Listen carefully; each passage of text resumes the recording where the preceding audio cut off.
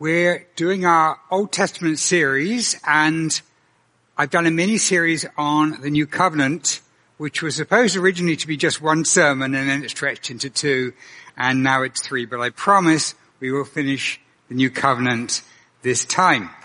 And my title is a kind of unusual title for a sermon. Elijah is suicidal, God's response and the New Covenant.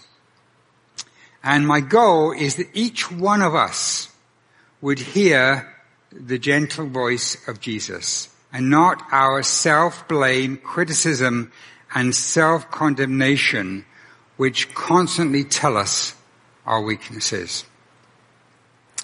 And just to give you like a taster of what we're going to be talking about, in 1 Kings 17 verse 4, we read, Elijah came and sat down under a juniper tree, and he asked that he might die, saying, "It's enough now, O Lord, take away my life, for I'm no better than my fathers."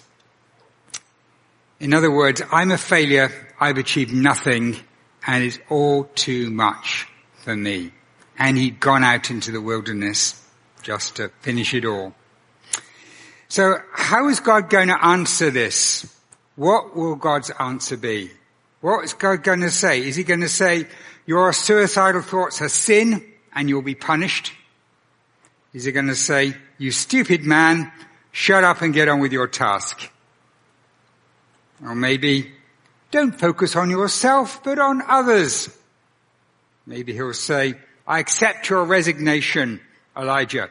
You know, I looked at sermons on the internet to see what people were doing with this passage, and I was actually disgusted at some of the sermons I saw. Some of them basically said this: just try to think positive thoughts, Elijah. Think positive. Yes, you're a pathetic failure, but I love you anyway. What did he say? What did God actually say to these things? What God actually said was, and this is a preview, I know your pain, and I'm going to gently meet you just where you need to be met. I'm going to show your value to me by giving you one of the biggest prophetic revelations any human has yet received. Wow. Wow. I get emotional just like seeing the way God responded to this. This is incredible. This is how much I value you. So, my outline today is we're going to look at a quick recap of Old and New Covenants from the last couple of weeks. Then I'm going to look at the passage, look at the scriptures, the prophet who wanted to end his life, and then look at God's extraordinary response to this in the New Covenant, and then end up by saying, how do we hear this ourselves? How do we actually enjoy this ourselves? So, quick recap of the Old Covenant, of the covenants. And a covenant, as I've said before, my definition is a forever relationship with serious commitments. In our culture, the only two things that are in any way similar would be marriage and adoption, but even those have got provisions for them being ended, whereas a covenant doesn't have that. A covenant is permanent. And God, there are three covenants that we have, well actually there are more than three, but three main ones in the Bible. There is the one that was made with Moses and the Israelites on Mount Sinai, where they gave the Ten Commandments and all the law, and the New Testament calls that the Old Covenant, and that's a covenant of works. You do these things, you keep all these commands and you'll be blessed. You don't do them and you'll be punished. So it's performance. It's a performance covenant, and that's called the Old. There is a covenant which we looked at 2 messages ago that God made with Abraham, which is extraordinary covenant, and we had a little reenactment, if you remember, with Mark and Asher, and it was about the animals being torn up, and then we have, I should say, Abraham actually cut them up, didn't tear them up, Asher tore them up. We have these, we have this enactment with the animals, and we saw that actually it was God walked between the pieces of these animals as a solemn reenactment of a promise that God's saying, if I fail to break this covenant with you, Abraham, may I become like these animals. And it's a very solemn way they used to kind of seal the covenants in those days. But what's extraordinary is that only God went between the pieces. Usually both parties go between the pieces when they make an agreement, but the fact only God did it shows that Abraham didn't have to perform. He just had to receive what God had done. All he did was to trust, and he'd already done that. He trusted God, he believed, and that was counted to him for righteousness. And so these covenants, the one with Abraham I just spoke about is about grace.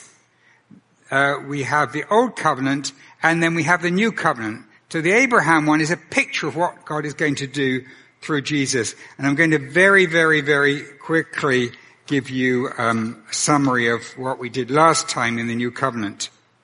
If you're a Christian, you are part of the new covenant. And this is summarized in Hebrews 8 and in Jeremiah. 4 parts. I will put my laws in their minds and I will inscribe them on our hearts. So you're given a new heart that wants to follow Jesus, that has you're a new creation. There's something new about you that will naturally want to follow the law. You don't need it imposed. I told the story about a few years ago when there's a window, it's a glass panel in our deck, and I saw a movement under it, and I looked, it was very strange, I looked and it was a butterfly, a huge butterfly, like about this big, and it must have gone under the deck as a caterpillar and hatched and gone to the light. So I lifted this glass up and it just flew up into the sky. Why? Because that's its nature, because it has a new nature. You know, if I took a caterpillar and said, I'm going to give you flying lessons, see if you can fly, it's not going to work very well, is it? Because it's got the old nature. Whereas God gives us a new nature that even though we may still have struggles with sin, there's part of us that wants to obey God, that wants to love, that wants to follow Him. And that's a promise in the new covenant. I will be my God and they will be my people.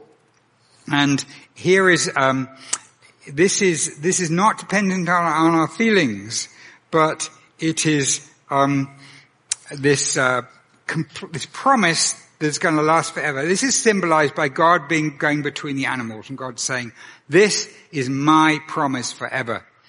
No need for priests between us and God. God still gives teachers to His people, but as I said last time, they're to be listened to with discernment. You have the Spirit if you're one of God's people, and you shouldn't just take what I say, like I'm some sort of prophet. You should judge it yourself by the Word of God and by the Spirit. Is this God speaking? Because all of us can hear God in the new covenant. And then the last part, our sins are forgiven. And there are so many Christians today who live lives full of guilt and self-condemnation, of anxiety over their failings, of feeling inadequate, failing God all the time. And this kind of feeling is what we're going to focus on today, on part D there. So just to end my summary of the new covenant and the old covenants, if you're a member of the new covenant, you have a new heart like a butterfly that wants to soar. You're God's beloved and He's your beloved. You are secure in this relationship. You relate to God directly, not through priests. And you're totally forgiven, and God is never judging you or condemning you. So that is my quick recap. Now, in the Old Testament, there are some hints that God's going to do a new covenant. Jeremiah is the clearest one, which I quoted from just then in that panel. That's by far the clearest. But there are one or two other hints. But the other place where there's a very clear statement about it is the passage we're going to look at today. And I'm very excited by it because it gives a different aspect than the kind of formula laid out version in Jeremiah. This is much more like a heart revelation of what God's going to do in the new covenant. And this is the one he entrusted to Elijah. So we're now going to look at the story of the prophet who wanted to end his life. Here we go. 1 Kings chapter 19.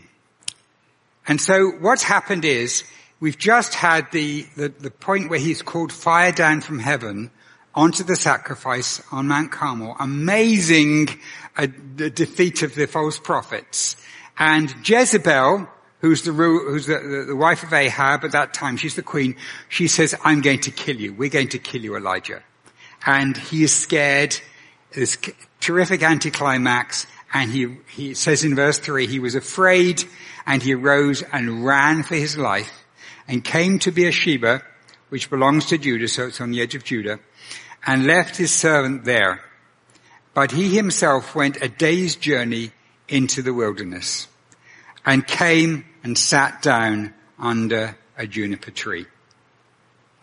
And he asked that he might die, saying, it's enough now, O Lord. Take away my life, for I'm no better than my fathers.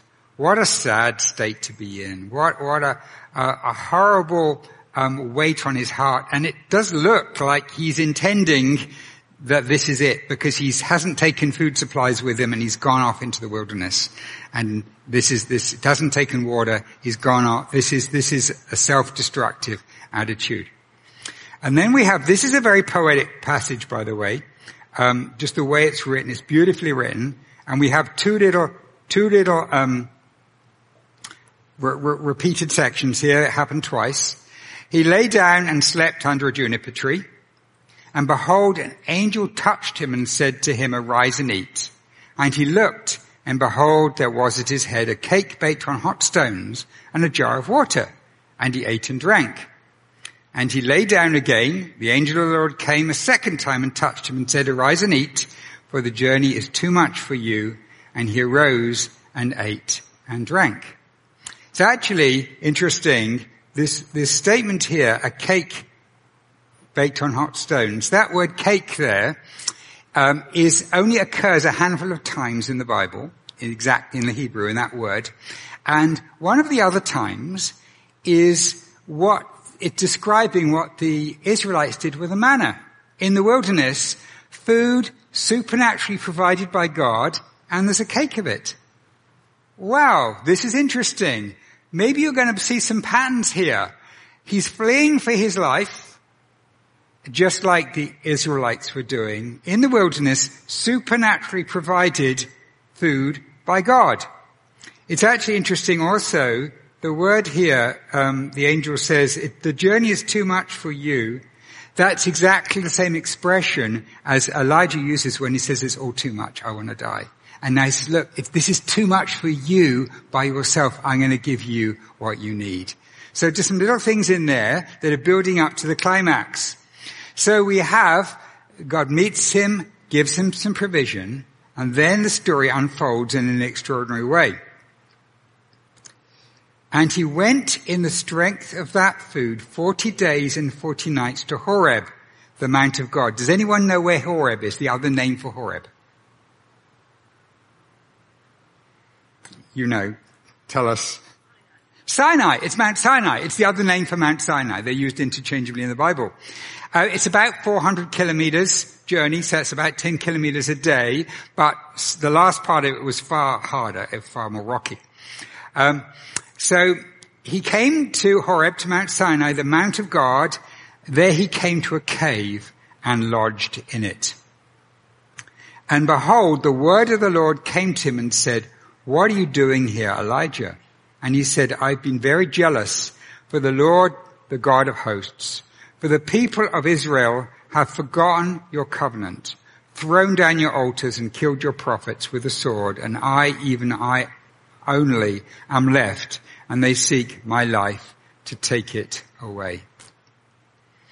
And then I've marked this as a central section because this story is symmetrical around a middle piece, as many of the narratives are in the Old Testament. They're written in this very beautiful poetic way.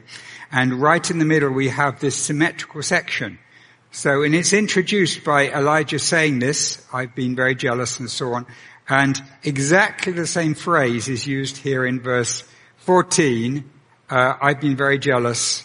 Exactly the same thing is used. So bracketed by that, we have the central part of the story, and this is the most amazing part. So he's in a cave on Mount Sinai, and he says, go out, God says, go out and stand on the mount before the Lord. Interestingly, this is exactly the same phrasing as was told to Moses. Moses said, God, in Exodus 19:20, the Lord summoned Moses to go out onto the mount. So the same thing. So can you imagine what's going on in Elijah's mind right now? He can't have missed the fact that what's happening to him now is like a perfect reenactment of what was happening with Moses and the Israelites. Running for their life, going through the wilderness, supernaturally fed, 40 days and 40 nights, on Mount Sinai, and now summoned out onto the mount just like Moses was. What was the next thing that happened with Moses? Thunder and lightning. We're going to look at the verses in a minute. Thunder and lightning, terrifying noise. Noise so terrifying the people couldn't stand it. Terrifying. And so what happened now? This is the most extraordinary revelation. So Elijah's probably thinking, what's coming now? Now's the law. Now's when God destroys me. Cause like I'm a failure. Now's the point that I meet the old covenant and I've failed and I'm dealt with. This is probably what he's feeling. Behold, the Lord passed by, and a great and strong wind tore the mountains and broke in pieces the rocks before the Lord. But the Lord was not in the wind. And after the wind, an earthquake. But the Lord was not in the earthquake. And after the earthquake, a fire. But the Lord was not in the fire. And after the fire, the sound of a gentle whisper. Some translations say a still small voice. This is actually a better translation, a more precise to say gentle whisper. And when Elijah heard it, he wrapped his face in his cloak and went out and stood at the entrance of the cave. So, I'm going to suggest to you that actually this is the heart of the story. Some other things going after this, but this is really the core of what this is about. And the way the story is structured in this beautiful symmetry, in Hebrew, the most important part is in the middle. That's where the center is, and that's where the key part of the story is. And there are some things that happen after this. God says some things, but actually the key thing has already happened. God has replaced his old way of speaking with a new way of speaking. Do you get that?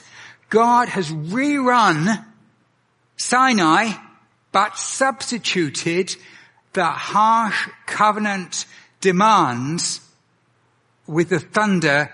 He substituted that with a new way of speaking, the gentle voice.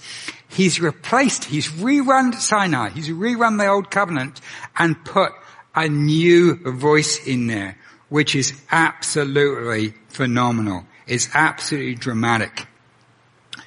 And so I wanted to, like, if we stopped here, we would have got the message. We'll carry on, we'll see what happens. Basically God says, here I've got some commissions for you. Go return the way to the wilderness, Damascus. When you arrive, do some things, anoint Hazael as king, anoint Jehu, and anoint Elisha in your place. And this is going to be very interesting. We're going to look at this in a minute. And he makes a comment. He ended up by saying, the one who escapes from the sword of Hazael shall Jehu put to death. The one who escapes the sword of Jehu shall Elisha put to death. Now this is actually interesting because Elisha never killed anybody. In fact, there's a really interesting twist in this story which we're going to see in a minute when I come on to Elisha. And he says, look, you actually haven't failed because I've got 7,000 people who have not given up. You're not alone. There is a whole contingent in Israel who are holding out for me. So that's my summary of the story here. And this is what I've given you now is the key to the story. Now we're going to unpack the meaning here. So we've looked at the Old Covenant, we've looked at the prophet who wanted to end his life, God's extraordinary response, which is the New Covenant. Let's look at this. So, I want to compare what happened the previous time. This is Exodus 19. This is Moses.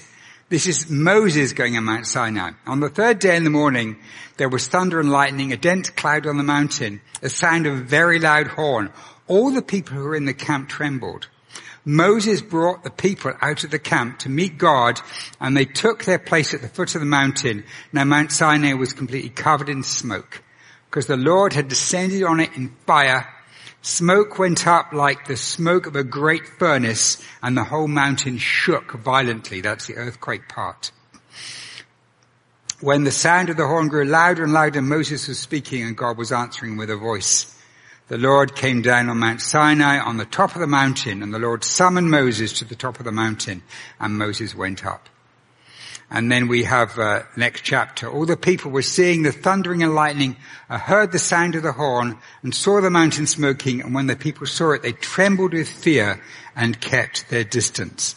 They said to Moses, you speak to us and we will listen, but do not let God speak with us, lest we die. And just skipping ahead to Exodus 24, Moses went up the mountain and the cloud covered the mountain. The glory of the Lord resided on Mount Sinai, and the cloud covered it for 6 days. On the seventh day, he called to Moses from within the cloud. Now the appearance of the glory of the Lord was like a devouring fire on top of the mountain, in plain view of the people. Moses went into the cloud when he went up the mountain, and Moses was on the mountain 40 days and 40 nights. You have that. That's the time period. Of course, this is on the mountain. It took Elijah all that time to get to the mountain, but it's the same marker there. And then it says the Lord spoke to Moses, and he spoke the law.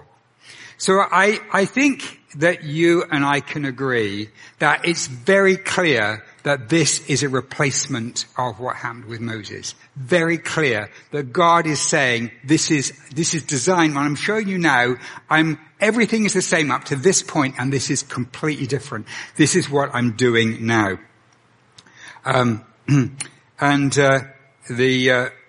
Let's look at these parallels. He has to escape into the wilderness, as the Israelites had to. The supernatural provision of food, 40 days of fasting, led by God to Mount Sinai, told by God to climb the mountain, earthquake and fire, and then hears the voice of God. So those are the parallels. So I'm going to say, and this is the key thing, the key foundation for today's message, is that God is rerunning Sinai. He's replacing Sinai. God is replacing the fire, earthquake, and terrifying noise with a gentle whisper. And this is prophetic that God is going to replace the Sinai covenant with a new way of speaking to humanity. The gentle voice of Jesus. You know, there are discussions like, what is this voice? Does it represent the Holy Spirit? Does it represent conscience? Well, I would say it actually represents Jesus speaking through the Spirit. And we can, like some other time, I can talk about the way that Jesus and the Spirit work together, but we hear Jesus through the Spirit. And this is his gentle voice. And the other prophecies about him, talking about this coming one is going to be gentle. Rejoice greatly, O daughter of Zion. Shout, daughter of Jerusalem. See, your king comes to you, righteous and having salvation, gentle and riding on a donkey, on a colt, the foal of a donkey. There's another prophecy of Jesus, and this is just so beautiful. It says, he will not cry or lift up his voice or make it heard in the street. A bruised reed he will not break. In other words, this is a damaged reed. He's going to look after it to make sure it doesn't break. A faintly burning wick he will not snuff out. He will faithfully bring forth justice. Here is this promise of Jesus coming, the gentle revelation of God. So if we can come back to the question I asked at the beginning, how did God respond to Elijah's self-destructive mental illness? I value so much, I'm going to take you beyond Moses. He didn't just say, I value you. He said, I'm actually going to give you this, which is the highest prophecy I've yet given to humanity. I'm going to give you this. And I'm going to do it this extremely gently because I know that's all you can take right now. I must confess, I'm just so moved by this message because, when I'm feeling bad, when I'm feeling down, this is the voice I want to hear. This is the God I want to hear, who knows what I'm going through, who knows my hardship and values me so much and doesn't just say, oh, you're okay, Andrew, I love you anyway, but actually gives me a destiny and gives me value and chooses to still use me even in my brokenness. Now, it's actually quite remarkable how Elijah is paralleled with John the Baptist. Many similar miracles to John the Baptist, but on a much smaller scale. So we have, I'm jumping ahead here. Elisha and Jesus. I'm sorry.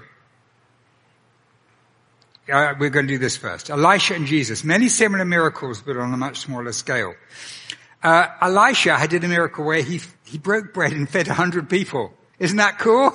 Not 5,000. He did 100, but it was the same. They said, you can't possibly feed those people with that much bread. And he broke it and he fed them all. And it was a prophetic of Jesus. He healed a leper, Naaman. Jesus healed huge numbers, but he healed a leper. Remember Jesus walked on water. Do you remember Elisha's miracle?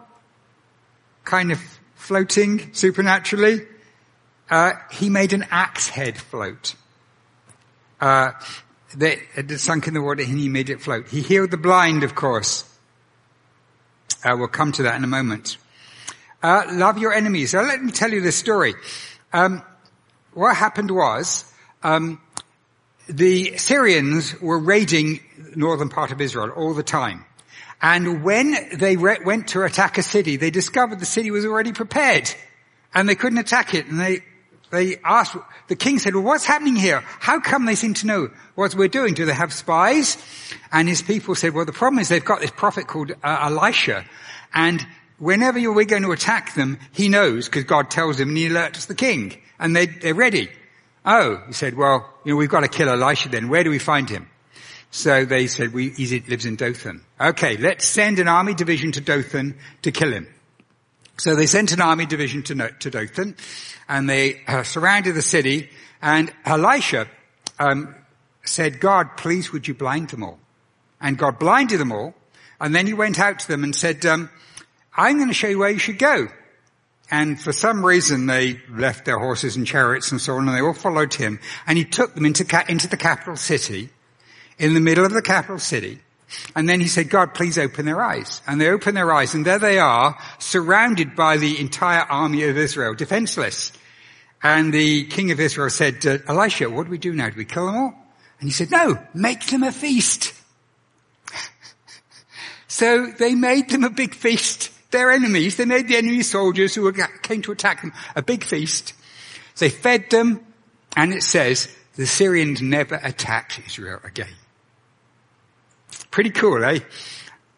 This is Elisha. Remember I said, the verse where it said, those that will die by the sword of Elisha. Well, this is like it was kind of an ironic prophecy because nobody died by Elisha's sword. In fact, it was the opposite.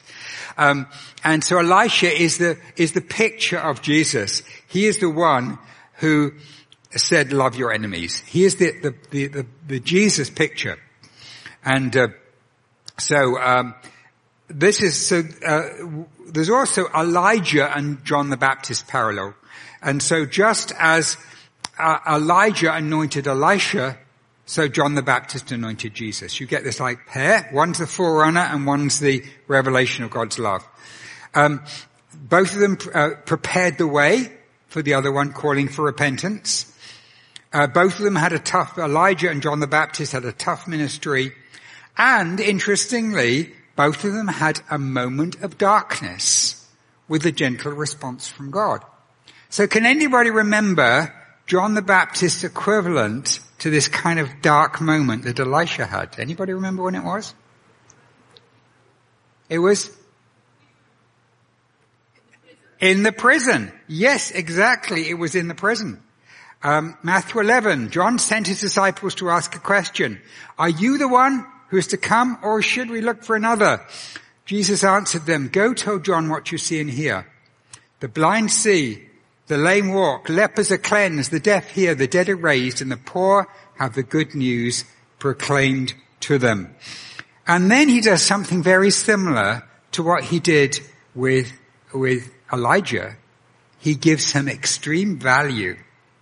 I tell you the truth, among those born of women, no one has risen greater than John the Baptist. If you're willing to accept it, he is Elijah who is to come. In other words, he's the prophetic coming again of Elijah. Isn't this amazing? He lifts him up in this way. He was in this darkness in the prison, and Jesus just gently lifts him up and says, look, you don't have to worry about your value. So, let's look then at where we're up to today. We looked at the covenants. We looked at the story in 1 Kings 17. We've looked at how God responded, and I want to end by seeing how we can hear this quiet whisper ourselves. And I want to say to you that the new covenant is about hearing the gentle voice of Jesus. Last time I talked about these four aspects about, you're mine, I'm yours. I could put your new heart in you. You don't need priests and so on to interface with you. I've forgiven your sins. And those are key aspects, the four things. But those come through hearing the gentle voice of Jesus. That's how those things come to us. And I want to give you some points here. I want to suggest to you that all of us feel sometimes like Elijah. I want to suggest that all of us do. Even the loud narcissist who thinks he's more important than anyone else. Sometimes these people are attracted into politics. They can just be so full of themselves. I want to suggest to you that even people like that, deep inside there's a terrified child. And actually all of that bluster is so they actually don't have to even hear their terror and their fear that they are worth nothing. And I want to suggest to you that you almost certainly have, unless you're perfect already, have an inner voice telling you that you're worthless. And I want to suggest it's one of the fundamental roots of mental illness and addiction. Or even not just addiction, but just bad behavior, like overeating or just doing stuff we shouldn't be doing, binge watching, that sort of thing. This voice that we want to just blot out because it's there, and it's a voice that is common to humanity. Now, sometimes we have done some wrong things. And there's this beautiful hymn that says, when Satan tempts me to despair and tells me of the guilt within, upward I look and see him there who made an end of all my sin. And this is Satan who's behind this voice. This is Satan who's behind this self-condemnation that I'm worthless. And what he loves to do most of all is to tell us our guilt and say, you've broken, you've done this wrong, you're awful, you're dirty. You're just a mess. And we can look and see Jesus and see that. But I would want to say that more than that, it's the gentle voice of Jesus speaking to us, that it's critical that we listen to his voice and not the thunder. I want to suggest to you this morning, the main takeaway that I have for you this morning is that you don't listen to the thunder. You identify that thunder and that earthquake and that fire is not God. That is not from God. When you sin, remember how Jesus was. Remember what his voice was like when we read of him. Peter horrifically sinned, denying him at the cross. And Jesus very, very gently restored him, and at the end gave him value and said, feed my sheep and gave him the responsibility of being an apostle.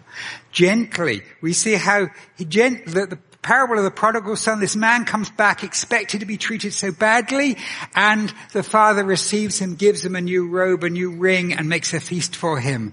The woman taking adultery, Jesus gently says, I don't condemn you. Go and sin no more. This is the gentle voice of Jesus. We must learn to hear this, and to recognize that Jesus has a destiny for you at his right hand. That Jesus has a destiny, that you are so important to him that he's building a future for you. So this is my last slide now, and we're going to pray through this together. But I want to say, look at these words again from Elisha. It's enough now, Lord. Take away my life, for I'm no better than my fathers. I just want to look at this gentle voice of God. It was a soft, gentle voice with a gift of extreme value, a prophetic revelation that replaced the law of Moses with Jesus. And I want you to let him whisper your value to him right now. So let's just pray together, and I'm just going to ask that you are given the discernment to hear the voice of Jesus in the new covenant and not listen to the old covenant, the covenant of Moses, the covenant about performance, the covenant about if you don't do this, you're in trouble. But instead to listen to this soft and gentle voice that values you so much. Oh, dear Father, we thank you for the way that you met Elisha in this beautiful story that just overwhelmed us with your graciousness to him. Lord, and we come to you now, Lord, we pray that we will have the same experience as him daily. Lord, we pray that daily we will hear the gentle voice of Jesus speaking an affirmation into us, speaking love into us, telling us of our value and our preciousness to you. That you sent your own Son to die for us. How much more will you not give us every good thing? Lord, we thank you. Lord, please, may we have this voice, this discernment to hear this voice speaking to our hearts. And Lord, lift us up in joy as we hear this. We ask it in the name of Jesus, who loved us. Amen.